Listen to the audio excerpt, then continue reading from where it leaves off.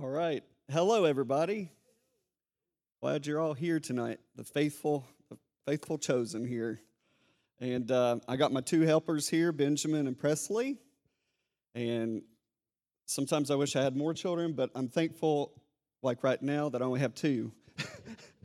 Because if I had more, then I couldn't just do this. Now go hand those out. You'd have to divide them four ways if you had four. Now, this is an interactive lesson, so if you have a question, my kids will have the microphone. All you have to do is raise your hand, and then they'll run the microphone back to you so the whole audience can hear what your question is. Now, I have two objectives tonight. One objective is to go over where we have been in Galatians, so an overview, a review. And the other objective is to talk a little bit about Galatians chapter 5, which is how far we've gotten. Now, the Holy Ghost might have a different agenda, so we want to be sure to yield to His will and His way. But that's my objective for tonight. Thank you, kids. Now go in the back and sit, so if somebody raises their hand, and you take turns. All right. All righty. So appreciate the music. Music was good tonight. Thank you for all the singers. And let's look at our review sheet here. So the what of Galatians is that this is an apostolic letter from the Apostle Paul, written from Antioch to the Galatians, who are Gentiles. That means they were not born in the Jewish nation. They were not Jews, but they're Gentiles. And if you do a little Google search of Turkey, you'll see the little country of Turkey there. Currently, they're a Muslim nation. You know, they used to be a Christian nation because that was the first place that Paul went, was into Asia, and he preached the gospel. But currently, it is a Muslim nation, but there are Christians there, and there's still Christian churches in the area as well. So the when of this book is around 48 AD. So I got in parentheses, do the math. We always do the math from Jesus, right? And we don't know the exact date. You know, we don't know exactly what day he died. Some people say they do. I'm not sure. But we'll say around 33 AD. So if you do the math, I think that's about 15 years from the time of Jesus this book was written. So, you know, sort of an intermediate period of time, but a short period of time in the whole span of history. Now, the why of why this book was written is that Paul has heard, Paul sends people out, and people come into him constantly, telling him news from these other churches. And so he's hearing news that there are some people that are troubling the new Galatian believers.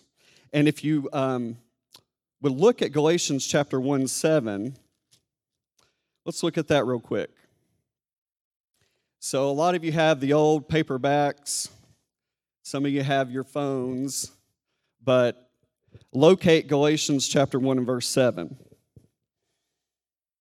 It says, "There are some who trouble you and want to pervert the gospel of Christ." There's the problem. There are people that have come into the Galatians who may have been Jewish by birth, because we know Paul was a Jew, and he was born in Tarsus, which is in Turkey. But yet he was not born in Palestine or Israel, but yet he was still a Jew. We call those Jews the diaspora. They were dispersed into the uttermost parts of the world, but yet they held on to their Jewish beliefs. So there are people that are troubling the Galatians. Basically, they are pulling away from the teaching that Paul has given them. they are no longer, Paul says, they're no longer in step with the gospel that he preached to them. And thus, he is writing for a few reasons. One of those is to strengthen Galatians in their faith. He wants to bolster their faith. And he wants to also warn them not to become circumcised. Now, we're going to, I know it's very interesting that here we are, 2022, talking about circumcision. But to Paul, that was a huge deal. And we'll talk about that more as to why that's such a big deal. But for Paul, to be circumcised meant that you're saying no to Jesus, essentially. You're saying yes to the law and no to Jesus. So Paul said you either have it one way or the other, and the Jesus way is a lot better. And then finally, he's writing to condemn those individuals who are leading the Galatians astray from preaching the gospel. So you could kind of think, this is kind of how I think about it. Like, have you ever had a three-way conversation? You end up really just talking to one person, but this person over here is hearing what you have to say. And sometimes when you're speaking to that person, you're kind of talking to them. And they could kind of understand what you're trying to tell them, but you're really not talking to them directly. And this is kind of what Paul's doing. He's not talking directly to the Judaizers or the people that are opposing Paul and his gospel, but he is talking directly to the Galatians. And by extension, he is talking to the Judaizers and saying, look, they're leading you astray. They're bringing in another gospel. Okay? So the letter of Galatians speaks of two groups of people, the Galatians themselves and these Judaizers. So I've got a little number one and a little number two. Number one are the Galatians. And Paul preached the gospel to the Galatians, and they accepted his message while he was with them, according to Galatians chapter 3. So let's turn to Galatians chapter 3. Do we have any readers? Anybody want to read that? Nobody want to read that? Raise your hand if you want to read. Okay, right over here. Presley, take the microphone over there. This is Galatians chapter 3, and we're going to read verses 2 through 5.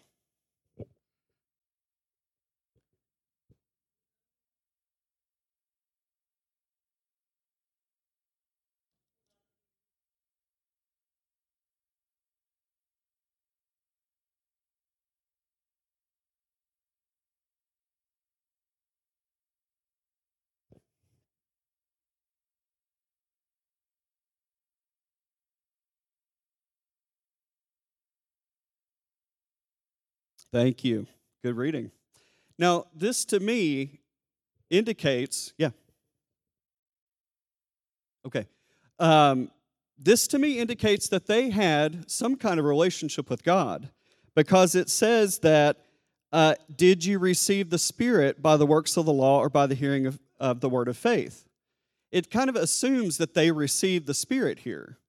It says in verse 3, having begun in the Spirit. So it seems like they have at least begun a relationship with God, a relationship with Jesus Christ. I don't think Paul would have left them unless he had made some converts. Otherwise, I think he would have stayed a little longer until he got at least a convert, maybe. But it looks to me as if the Galatians had, and maybe some of them, had definitely had a belief and faith in Jesus. So that's the first group of people, and the second group are the Judaizers. And I'm not going to really read the thing in the box. You can read that when you get home. But skip down to number 2. The Judaizers are called a lot of different things depending on your translation of the Bible. Sometimes they're called Paul's opponents. Sometimes they're called the troublers, the aggravators, the antagonizers. Any kind of word that you want that means opposition. They were opposed or opposing themselves to Paul's preaching. So this group was willing, now this is kind of the key here, they were willing for others to believe in Jesus as Messiah.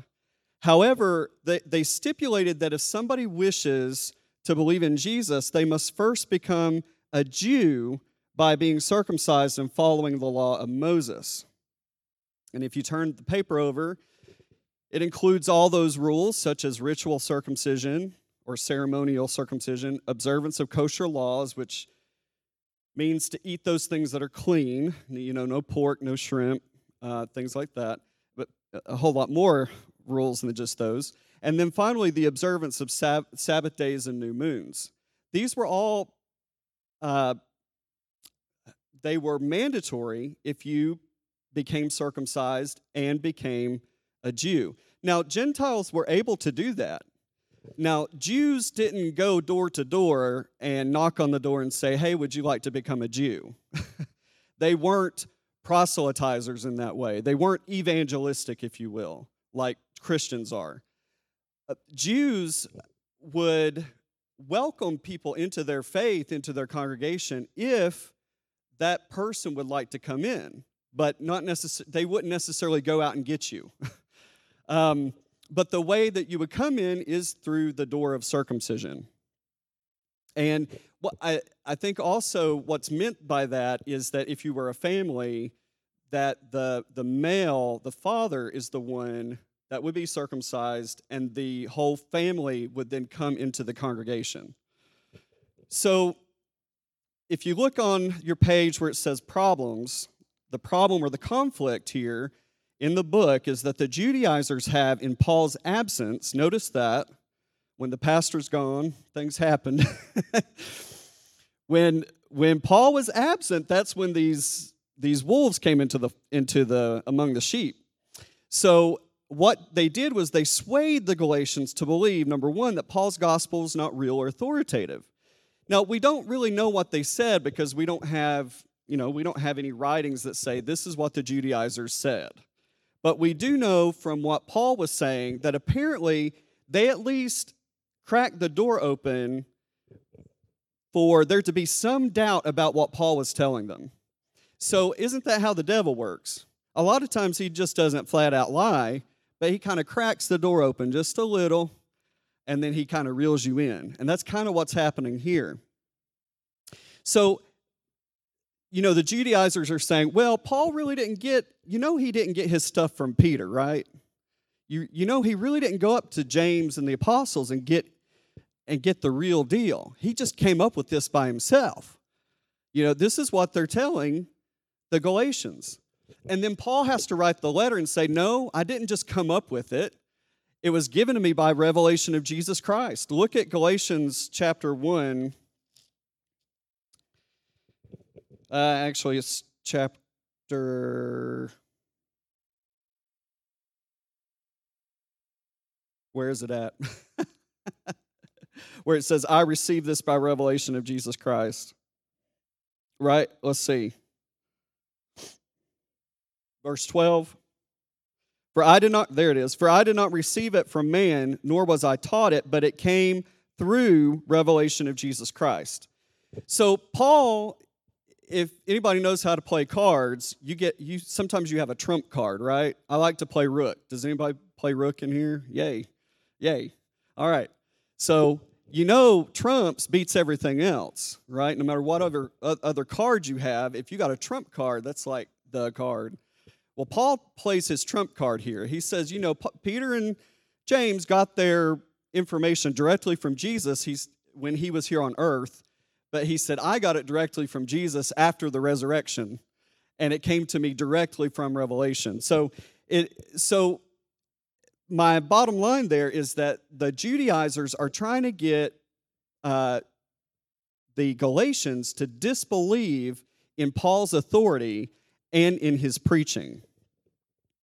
The second point there is that the Galatians, they were saying, you need to be circumcised and follow the law of Moses to be made right with God or to be saved. And Paul's response to them was, no, you don't. So he charges them with preaching a completely different gospel. If you look at Galatians chapter 1 and verse 6, it says, I'm astonished that you, Galatians, are so quickly deserting him who called you in the grace of Christ and turning to a different gospel. He says there's really not any other gospel, but there are some who trouble you and want to pervert the gospel of Christ. But even we or an angel from heaven. That's pretty. Has anybody seen an angel from heaven out there? I've not personally seen an angel, but I guess if an angel came to me, it might be believable, maybe.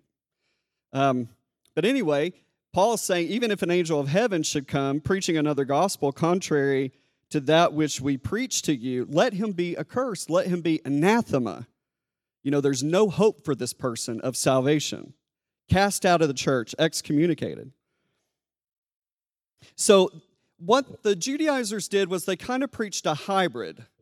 They weren't flat out lying, but they weren't telling the truth either. They preached a hybrid gospel that you could have faith in Jesus, but you also had to add in the works of the law. Now, Paul argues two things in the book. He argues, number one, that the promise of redemption or justification by faith predates the Mosaic covenant and is therefore still in effect. According to Paul, the Mosaic covenant, even though it is second chronologically from the time of Abraham, does not nullify the first covenant God made with Abraham to bless all his people through his seed, which Paul says the seed of Abraham is Jesus Christ. Look at Galatians chapter 3, verse 17.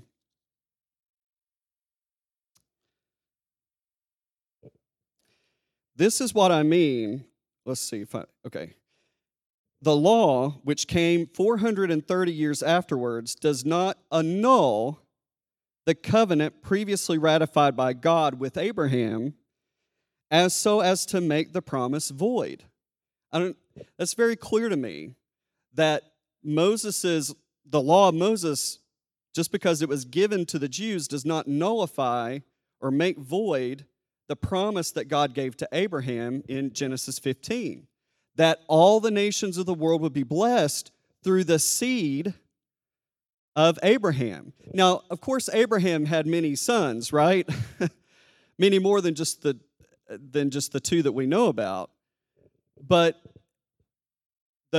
it's when Paul is talking about the seed, he is talking about one specific, and that is Jesus Christ. And then number two, Paul underlines and emphasizes the temporariness of the law of Moses. According to Paul, the Mosaic covenant did what it was supposed to do in preparing the way for the Messiah.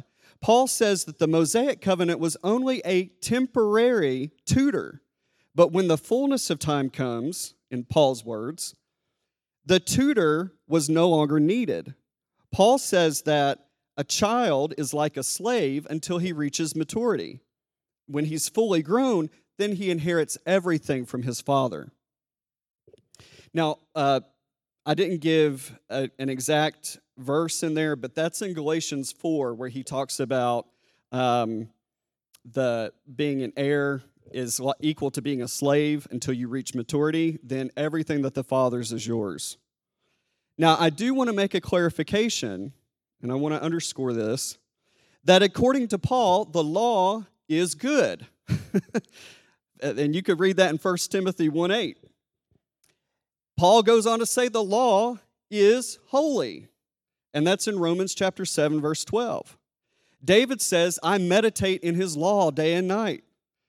What does he mean? He means the Torah there. He means the Old Testament. David was even before people like Isaiah and Jeremiah. David didn't have those books. When he meditated on the law of the Lord, it was Genesis, Exodus, Leviticus, Numbers, and Deuteronomy. And then the next one is that Jesus says, I didn't come to do away with the law, I came to fulfill it. So it's when you hear Paul say the law was only a tutor or the law is weak, he has some real strong words about the law on one hand, but then on the other hand, it almost seems like he praises it. There's a little bit of a balance here. what Paul means by the law, and I want to clarify this, is that he means the works of the law. He doesn't mean the moral law. We are never to just throw out parts of the Bible and say, well, we're just not going to do that anymore because that's the old covenant. No, it's the eternal covenant that God has made, and because God writes that law on our hearts, we, in our Christian daily life, we fulfill or walk out the covenants of God. So by the works of the law, Paul says, no man will be justified. What he means by that is you can't work your way into a right relationship with God. You could come to church every Sunday and every Wednesday.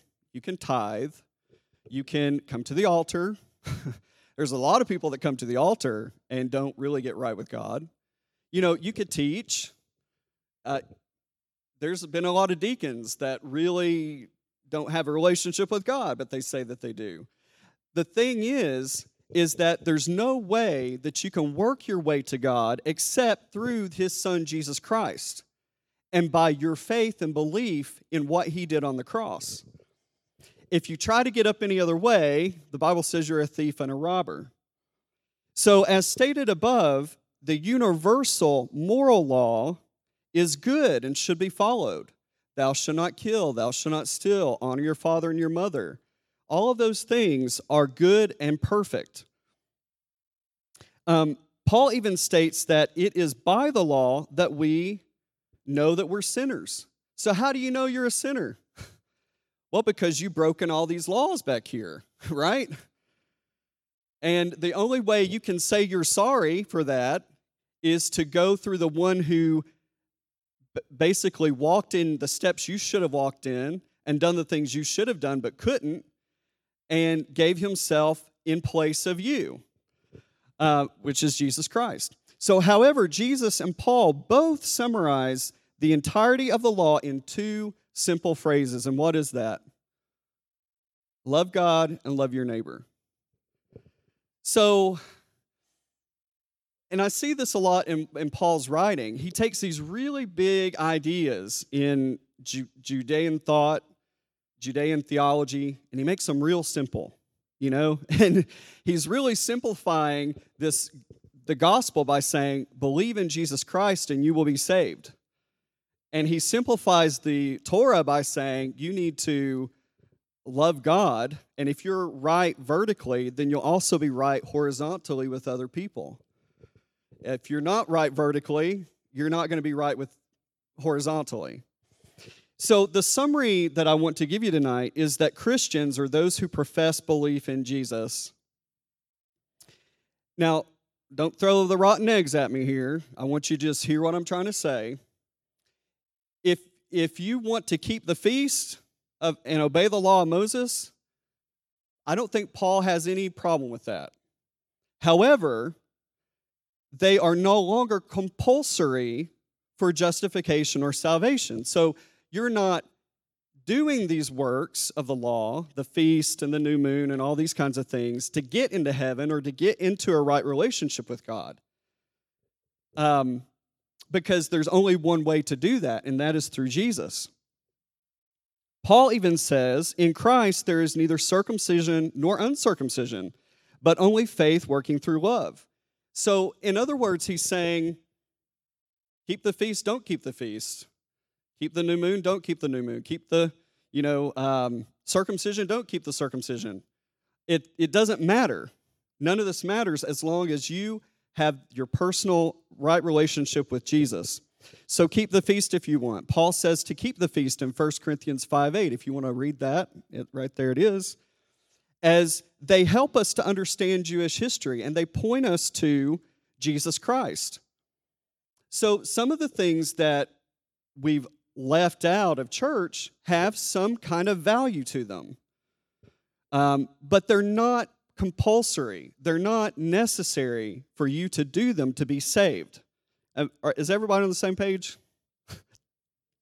Okay, good. So if you don't practice or keep the feast, if you do, it doesn't mean anything. Okay? So now I've got in my notes, stop, ask for questions. So anybody have any questions or even a comment? It's my time to take a drink, actually.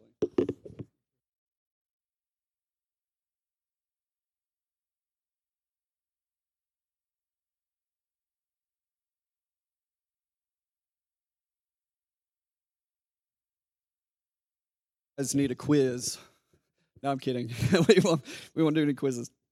All right, turn to Galatians chapter 5.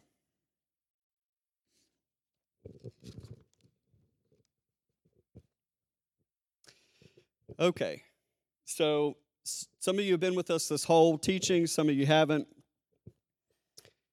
Galatians chapter 5 is kind of toward the end of the book of Galatians. So Paul is kind of winding down what he's wanting to say. And he's given the Galatians his final thoughts. So a lot of what we're reading tonight is kind of a summary of what we've already seen in previous chapters. So he's already made his arguments in chapter 3 and chapter 4, where he talks about Abraham. He talks about being the slave and inheriting the father's riches. But here in chapter 5, he makes this final plea to them. It's kind of like this come to Jesus moment, okay? And so here in this chapter, Paul gives the starkest warning to the entire letter of Galatians, they're on the fence, they're teeter-tottering about becoming circumcised because they've got people whispering in their ear, you need to do this in order to be right with God. So they are really kind of on the fence about what to do. Now look at chapter 5 and verse 1. It says, "For freedom Christ has set us free. Stand fast, therefore, and do not submit again to a yoke of slavery." So here Paul uses the term slave or slavery, and most of us, when we think of slavery in the Bible, we think about Egypt, because they were enslaved in Egypt for a long time, right? 450 years or so.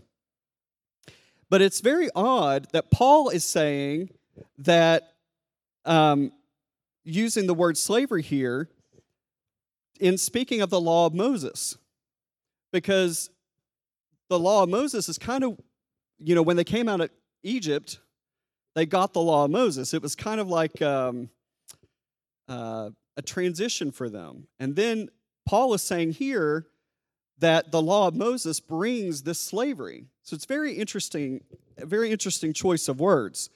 But Paul uses the word freedom and salvation imagery when he speaks about the works of Christ. So when he speaks of the works of the law, it's the slavery imagery. When he speaks about the works of salvation or freedom, it's the works of Christ. The freedom he describes is freedom of conscience, freedom from the tyranny of the law and the dreadful struggle that people have to keep the law, with a view to winning favor with God. It is the freedom of acceptance with God and of access to God through Christ. Christ met all of the demands of the law for us. He's what we call a substitutionary, that means he took our place, sacrifice.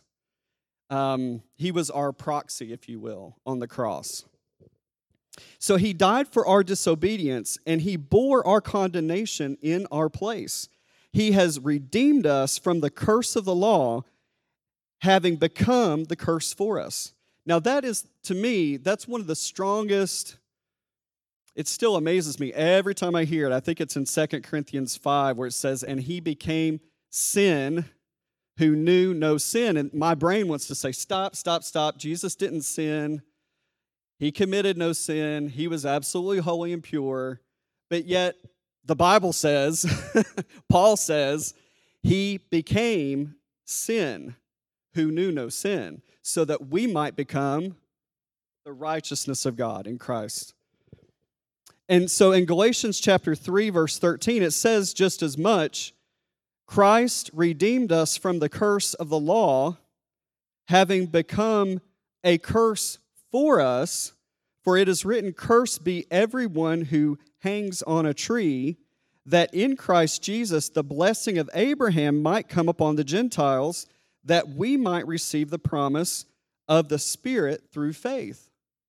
Now remember you may not remember, but the teaching I did last time was about the Holy Spirit coming into our hearts, crying, Abba, Father, that the Holy Spirit prays through us, and that one of the keys about the Holy Spirit isn't necessarily speaking in tongues, even though that is definitely a part of what the Holy Spirit comes to do, but it is to cry out to Abba, Father, from our innermost being. And that when we pray, we're praying in and with the Spirit. And He is crying out to God, letting us know that we are the children of God. It is the Holy Spirit is the witness that we are and have the inner peace with Jesus Christ. So look back at chapter 5, verse 1. And that word again, I want to point that out. It says, don't submit again to a yoke of slavery. So that kind of brought a curiosity to me because he's talking to the Galatians who are Gentiles. So how could they come again into slavery if they never had the moral law or the law of Moses? So here's my response to that, is although they were Gentiles, they were subject to what Paul calls the elemental spirits. Look at Galatians 4 and verse 3. When we were children, we were slaves to the elemental spirits of the universe. That's kind of odd, kind of an odd phrase. I would recommend that you look that up and try to find what Paul means by that in a commentary. Various commentators will say various things. But the Galatians were under these elementary spirits, what we would call maybe even demonic spirits, spirits of their gods, the god of the wind, god of the fire, Zeus, and all these different kinds of gods or deities. These Gentiles, even though they weren't slaves to the law of Moses, they were slaves to these demonic deities. And so that's what that means to me, is when it says don't be enslaved again in a yoke of slavery, that they not go back to their former way of life.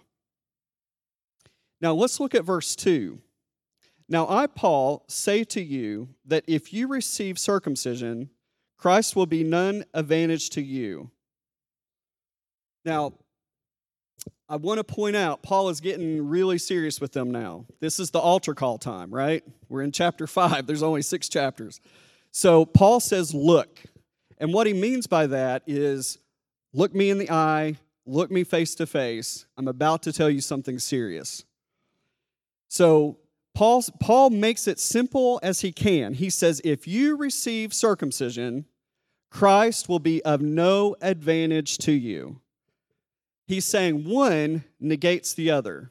One cancels out the other. If you do this, Christ means nothing to you. But conversely, if you accept Christ, circumcision means nothing. So Paul says here that they are under no circumstances to be circumcised. Verse 3 says, I testify again to every man who receives circumcision that he is bound to keep the entire law. That kind of sounds like not good, because that's kind of the freedom that we want, is to live in Christ and to not be bound to the law of Moses. But notice the construction there in verse 3. He says, look, I, Paul, say to you in verse 2. And then in verse 3, he says, I testify to you, or I bear witness. In other words, Paul says, I swear to you, if you receive circumcision, you will be bound to keep the entire law of Moses. So the danger here is not necessarily keeping all 613 regulations, but the danger is in James chapter 2, verse 10. If you look there, turn with me to James chapter 2, verse 10. Now, James, the Hebrew word is actually Jacob, or Jacob, but the King James guys, I guess they wanted to name a book after the king, so they, instead of naming James Jacob, like the Hebrew, they named it James. So the book of James, if you look at James real quick. Wow. Is that the former or the latter rain? All right, James chapter 2, verse 10. Somebody want to read that for me?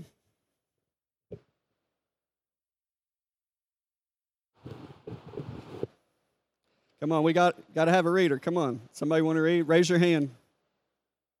All right, over here, over here.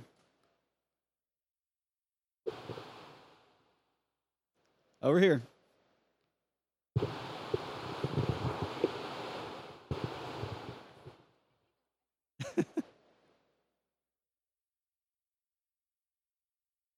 Roll the dice. All right, there we go. For a person who keeps the whole Torah, yet stumbles at one point, has become guilty of breaking it all. Wow. Imagine that. I know we've all been there and done that, where we've broken a rule or a law.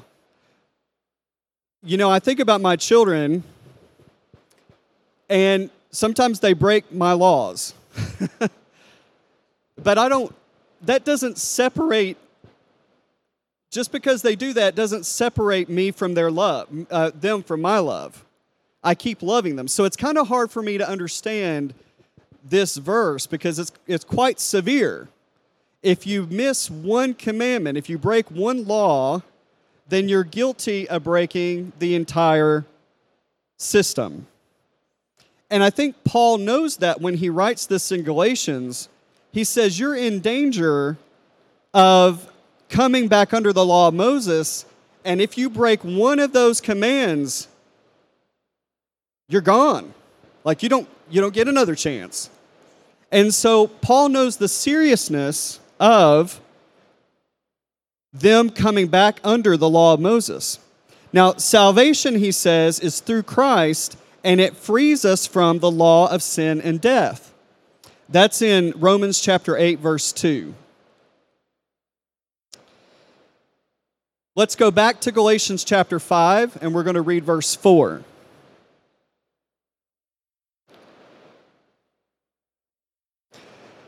Verse 4 says, "You are severed from Christ, you who would be justified by the law, for you have fallen away from grace." Wow, Paul is being really severe here. This is what I was telling you. That's why he's saying, look at me, look me in the face, look me in the eye. I testify to you, I swear to you that if you become circumcised, this is what's going to happen. Notice the three things. Number one, Christ will be of no advantage to you. Number two, you are severed from Christ. Now, it's very interesting to me. I don't know enough Hebrew to know if Paul is playing on words here with circumcision, which is a severing of the skin, and being severed from Christ, but I kind of like to think of it that way. And then finally, you have fallen away from grace. It's very severe. Paul is saying, look, if you do this, you are saying no to Jesus. Those are some harsh words for a minor medical procedure like circumcision. But for Paul, circumcision was their way of saying that they could attain righteousness on their own or by their own merits. Don't forbid them, for such is the kingdom of God. Oh, that's the word of God right there. We pause and we respect the word of God when it's being played over the air. Circumcision was their way of saying that they could attain righteousness on their own through their own good works. And even worse, they were saying that faith in Jesus is insufficient for salvation. That was the danger. The Judaizers are saying, you know what? That just faith in Jesus really sounds really easy. It's got to be harder than that, guys. So I think you've got to be circumcised. And so they're trying to tell them how to get right with God beyond what Paul has said. So it makes sense that if they thought Jesus' work on the cross was insufficient to make one righteous, that there would need to be something added to salvation. This was tantamount to them saying that Moses must be followed or allowed to finish what Christ had begun. Imagine that. They started with Jesus and are finishing with Moses. Paul said you can't do that. If you start with Jesus, you finish with Jesus. Moses is not the end of the law. It's Jesus Christ. So to add circumcision is to lose Jesus. Now, I know this is kind of theoretical because none of us are like there where they're at, but let's bring it down to where we're at. What are you adding to faith in Jesus that you think is going to get you into heaven? Like what kind of righteousness do you think you have to have beyond the righteousness God has already provided for you in Jesus Christ? Think about that. So when you receive Jesus as your Savior, what you're saying in effect is, I can't do this on my own. I can't make myself right with God by anything that I can do. I need someone else's righteousness for me. And when you receive ceremonial circumcision, you're saying, I could do this by myself. I can gain righteousness through my good works that I could do. Do you see the contrast there? And then in verse 5, it says, For through the Spirit, by faith, we wait for the hope of righteousness. Now here Paul changes because he was saying you, and now he's saying we. So Paul is putting himself in verse 5 here, and he's saying that we eagerly wait for the hope of righteousness. Look with me in Philippians chapter 3. I know we're going quite a few places here. If you could just hold your finger in Galatians 5. Philippians chapter 3, verse 9. It is the hope of righteousness is not a righteousness that comes from the law, but from Christ. So let's look at that in 3:9. It says, I want to read a little bit of verse 8. It says, that I may gain Christ and to be found in him, not having a righteousness of my own based on the law, but that which is through faith in Christ, the righteousness from God that depends on faith. You see that? If you work your way into heaven or you work your way into right relationship with God, then you can boast about doing it. It's like, man, I've been so good. I've gotten into heaven all on my own merit. You know that's not going to happen, right?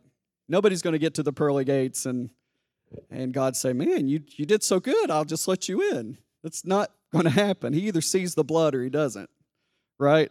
So that's what Paul is saying. Not a righteousness that comes from my own righteousness, but from a righteousness that God, through Jesus Christ, has merited. Paul says in verse 5 that we eagerly wait. This means that it's not yet come yet, that it hasn't yet come, that we do not work for it either, but we wait for it. We wait for the righteousness of God. We don't work for it, we wait for it. And then in verse 6, it says, For in Christ Jesus, there's neither circumcision or uncircumcision will avail anything, but faith working through love. So once again, neither circumcision nor uncircumcision mean anything to Paul if you have accepted Jesus. In fact, in Galatians chapter 2, it talks about how Titus himself was a partner with Paul, but yet Titus was not circumcised. Imagine that. I mean, there's a real contrast here. Paul, a circumcised Jew, ministering with, preaching alongside of an uncircumcised Gentile. Paul did that for a reason. That was strategic. Because when Paul went into places that were not Hebraic or Judaic, Titus could come in and kind of relate to those people because he was a Gentile. And so when he brings Titus to the apostles don't tell him, you know, Titus, you have to be circumcised in order to receive Christ.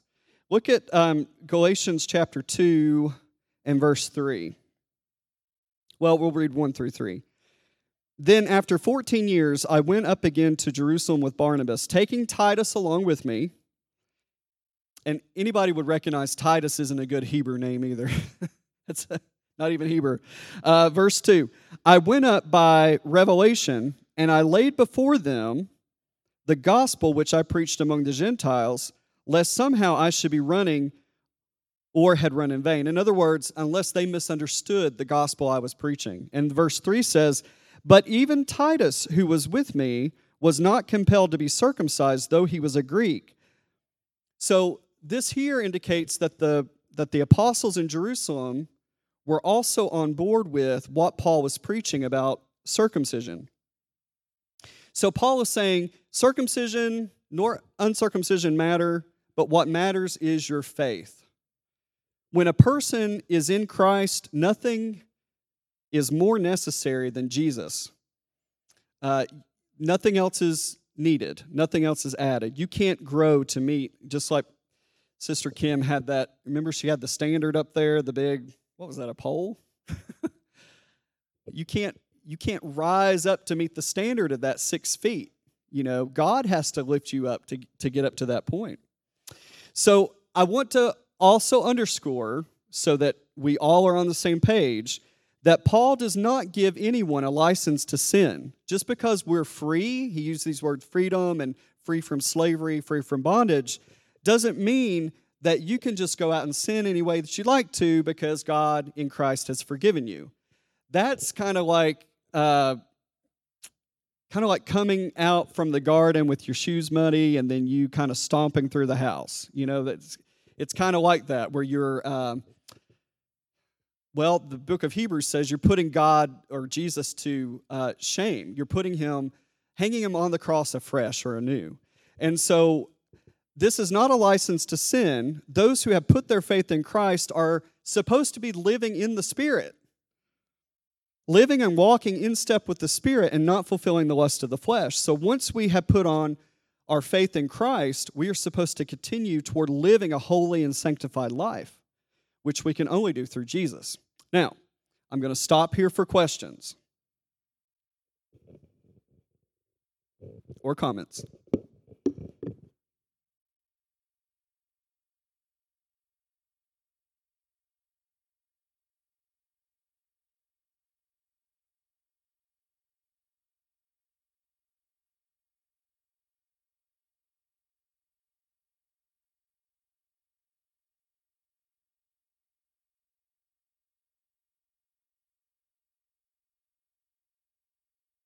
I think it's more of a comment, but as you were talking earlier, I was thinking back to the ancient covenant that Kim talked about a few weeks ago, and how we saw a picture of that with Abraham and God, and how a sacrifice had to be made and blood had to be shed.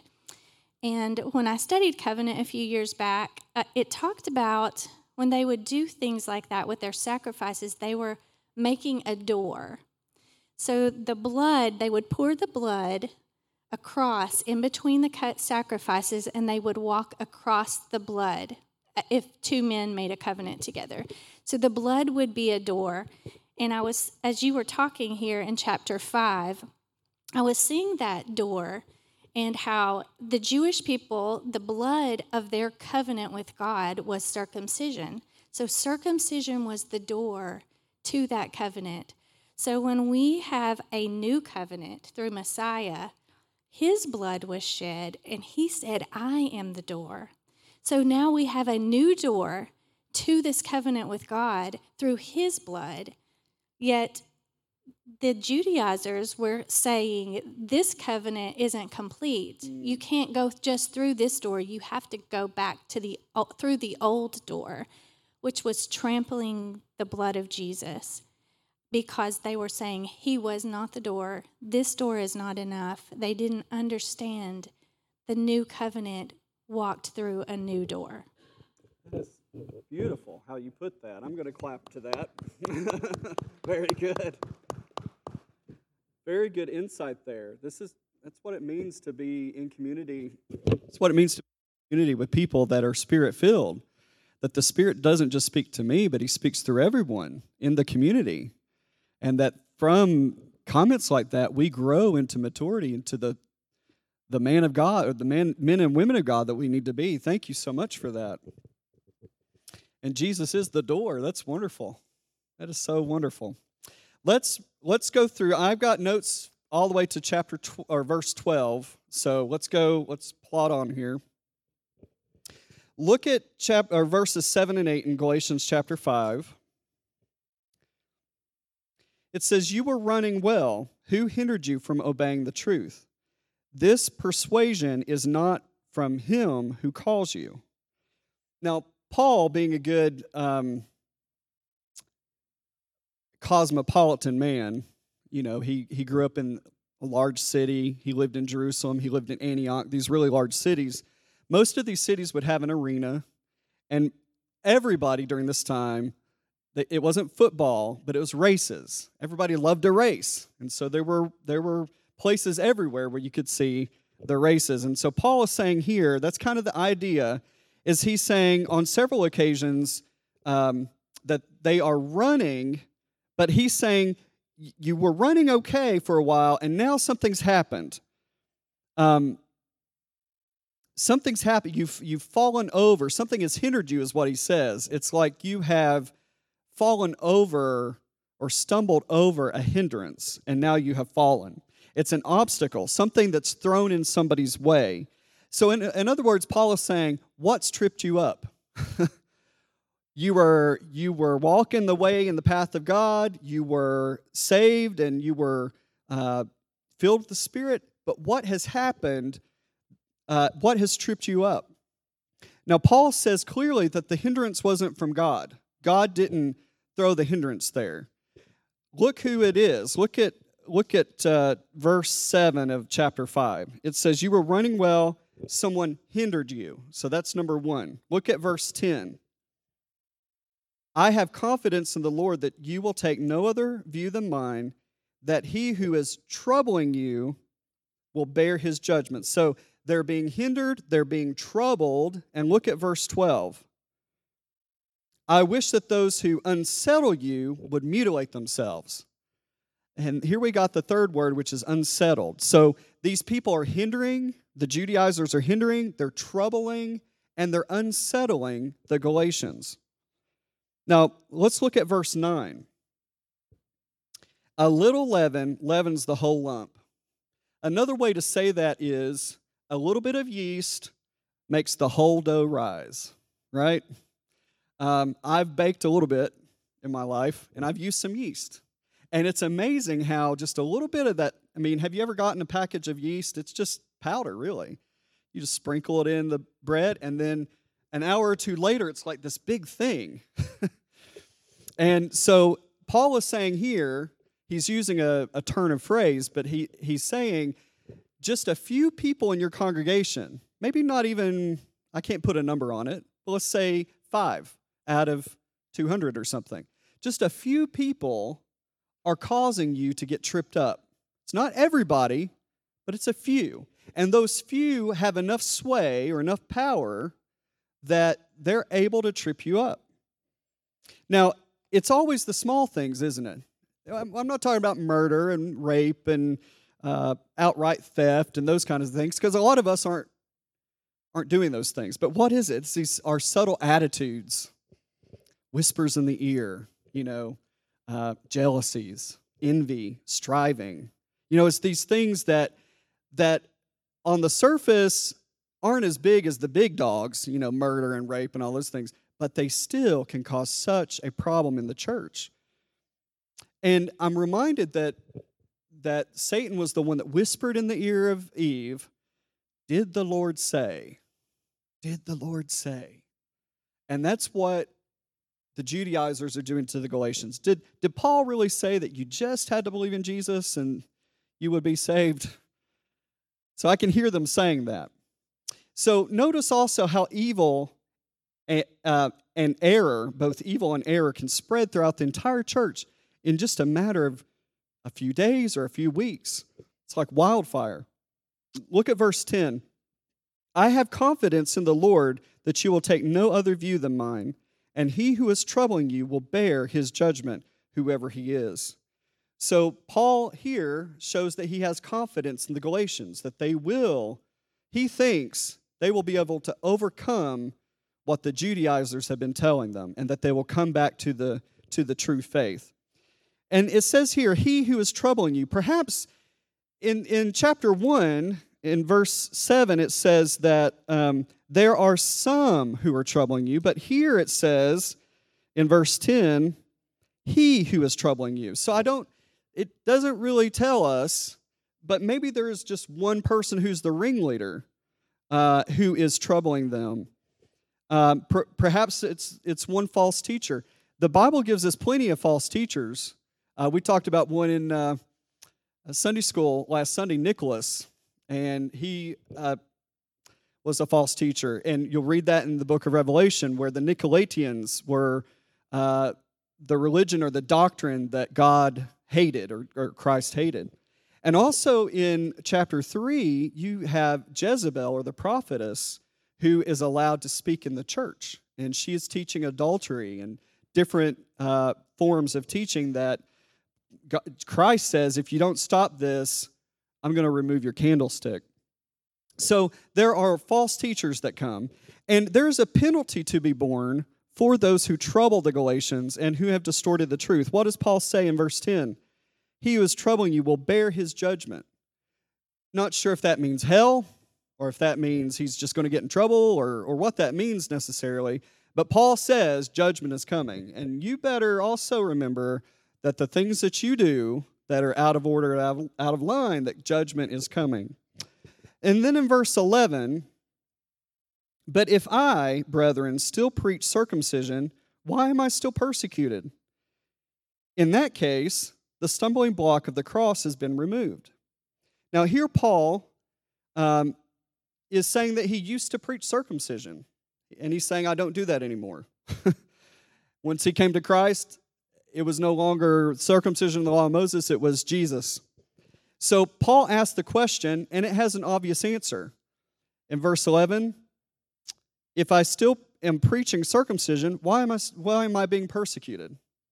Well, he's being persecuted for teaching about Jesus and not about circumcision. So then he talks about the offense in verse 11. The offense is also maybe translated stumbling block in some of your versions. He talks about the offense or the stumbling block of the cross. Paul is saying, if I were still preaching circumcision to you, then my preaching about the cross of Christ would not cause any trouble among you, because everybody would just accept what I was saying. But people hate to be told that they can only be saved by coming to the cross of Christ. People today, especially people of the postmodern era, millennials and Gen Z, you all heard of those titles, they want to come to heaven by any means possible, but not through the cross of Christ. Through, meditation, through yoga practice, or through, a hodgepodge of beliefs. I'm a good person. I know God will accept me. These kinds of things. But Paul says you can't come to Jesus except through the cross of Christ. Many have tried to climb up some other way through good works, like circumcision, even church attendance or tithing, but the cross is an offense and a stumbling block to people, but we must stumble over it to attain salvation. How many here have stumbled over the cross of Christ to be saved? Amen. It's an offense, but it's a necessary stumbling block for us to stumble over to get to God. The false teachers were telling the Galatians that they could avoid persecution if you just stop believing in Jesus. You'll be accepted by the Jewish community. The Romans at that time would accept the Jewish, they kind of grandfathered in the Jewish religion. So anybody who was a Jew, the Romans would not persecute. But when you started saying Jesus, then the trouble came.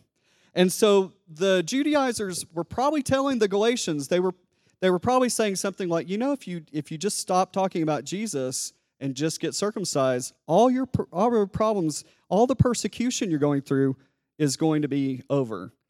And that was probably appealing to some of them. Yeah, I'd like to stop being persecuted. But yet, Paul is saying here that if they do that, if they turn away from Jesus to some other gospel, they will not be made right with God. All right, and then in verse 12, it says, I wish those who were unsettling you would mutilate themselves. Now, I do have to teach this. Yes, Paul said this, and yes, he means for them to go ahead and castrate themselves. Some versions say to mutilate, some say to just emasculate yourselves. The idea is that there's the knife of circumcision, and that's what the Judaizers are preaching, right? They're preaching circumcision. And Paul is saying, why don't the knife just slip and cut everything? So it's kind of like Paul. Whoa, it's like, that's kind of in our face. And it's almost like you could think, well, Paul's being mean here. Paul's being pretty nasty. But I think of it this way. This demonstrates Paul's deep love for the Galatians and his deep love for the gospel. What is more disturbing these days, though, than what Paul said, is a lack of zealousness for God, a lack of passion, a lack of concern for the purity and the truth of the gospel and for people and their eternal souls. I see an apathy. I'm sure Pastor does. We all see an apathy in people where it's like, oh, well, whatever. If you watch the news at all, I saw somebody shove a lady down an escalator, and there were people coming up the other escalator, didn't turn around. They knew it was happening. They didn't care. It's this kind of apathy that has now spread in the world. And what I'm trying to say is I praise God that Paul was zealous enough to say what he said, and we might need to have some of Paul's zealousness when it comes to the people of the world. We are not free to willfully break, and I want to underscore this one more time. We're not free to willfully break or disobey the law of God. That's not what Paul is saying. On the contrary, although we cannot gain God's acceptance by keeping the law, yet, once we are accepted in Christ, we will keep the law out of love for Jesus, who has accepted us and given us his Spirit so that we can keep the law of God. And the last thought I have for you is, although our justification does not depend on the law of Christ, our sanctification does. You can't, you can't get to heaven by breaking all the laws of God, no matter if you profess Christ or not. Jackie John, some of you know him. He's a professor at the seminary. He said he heard on a radio. He didn't say what denomination the preacher was, but he said, I heard a radio preacher, and he said, it's almost crude like this. If a man was in bed with a woman, and Jesus came, and we're talking about in a wrong way, he said, if that man was saved, he would go to heaven. And that to me is not correct doctrine. I mean, if you're in willful sin, you need to come back to God. You need to come back to the cross of Christ. You can't be willfully breaking the commandments of God and calling yourself a Christian. We are supposed to say goodbye to those things. Actually, later on in chapter 5, it says we are to walk after the Spirit, and we will not obey the lust of the flesh. So, Paul, I just wanted to underscore, this isn't a license, and I think a lot of Baptists, I don't want to be mean to our Baptist folks. I love the Baptist, and if you know me, I grew up half Baptist and half Pentecostal. But that part of my Baptist upbringing, I heard a lot of preachers say, once you're saved, you're always saved. But Galatians here seems to say that they were saved, but Paul was worried about their salvation. He said, you've fallen from grace if you decide to make a decision against Jesus. So I want you to key in on that and just realize this is a serious thing, and your salvation is a serious thing. So let's have a word of prayer. Thank you, God, for tonight, and thank you, Lord, for this lesson. And God, we just pray that the words will have fallen on really rich soil, and that the words that were spoken tonight will grow some 30, some 60, some 100-fold. And God, give us the passion that Paul had for people, for your gospel, for purity, so that we won't be just like everybody else in the world, but we'll be a called out people, a sanctified people, a Holy Ghost-filled people.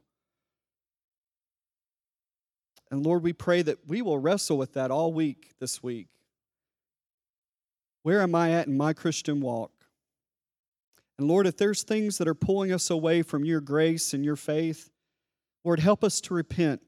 Help us to turn from the things that so easily hinders us and besets us, oh God. Lord, we love you. Keep us safe. We thank you for the rain that we're receiving. Let it keep raining. In Jesus' name we pray. Amen.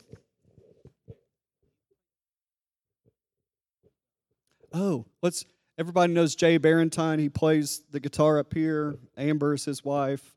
They had to take him to the hospital. Lord, we pray for Jay today. Lord, we lift up his name to you, Jehovah God. Lord, we ask, Father, as he's on his way to the hospital, Lord, that you will protect him, heal him, keep him safe, oh God. Lord, let the doctors know, the nurses know how to handle his situation. Lord, and we pray for a good report, God, from something that seems bad at the moment. And God, we thank you, Lord, for the healing touch that you're giving him right now. Let him feel the community of faith behind him, God, as we are praying for him today.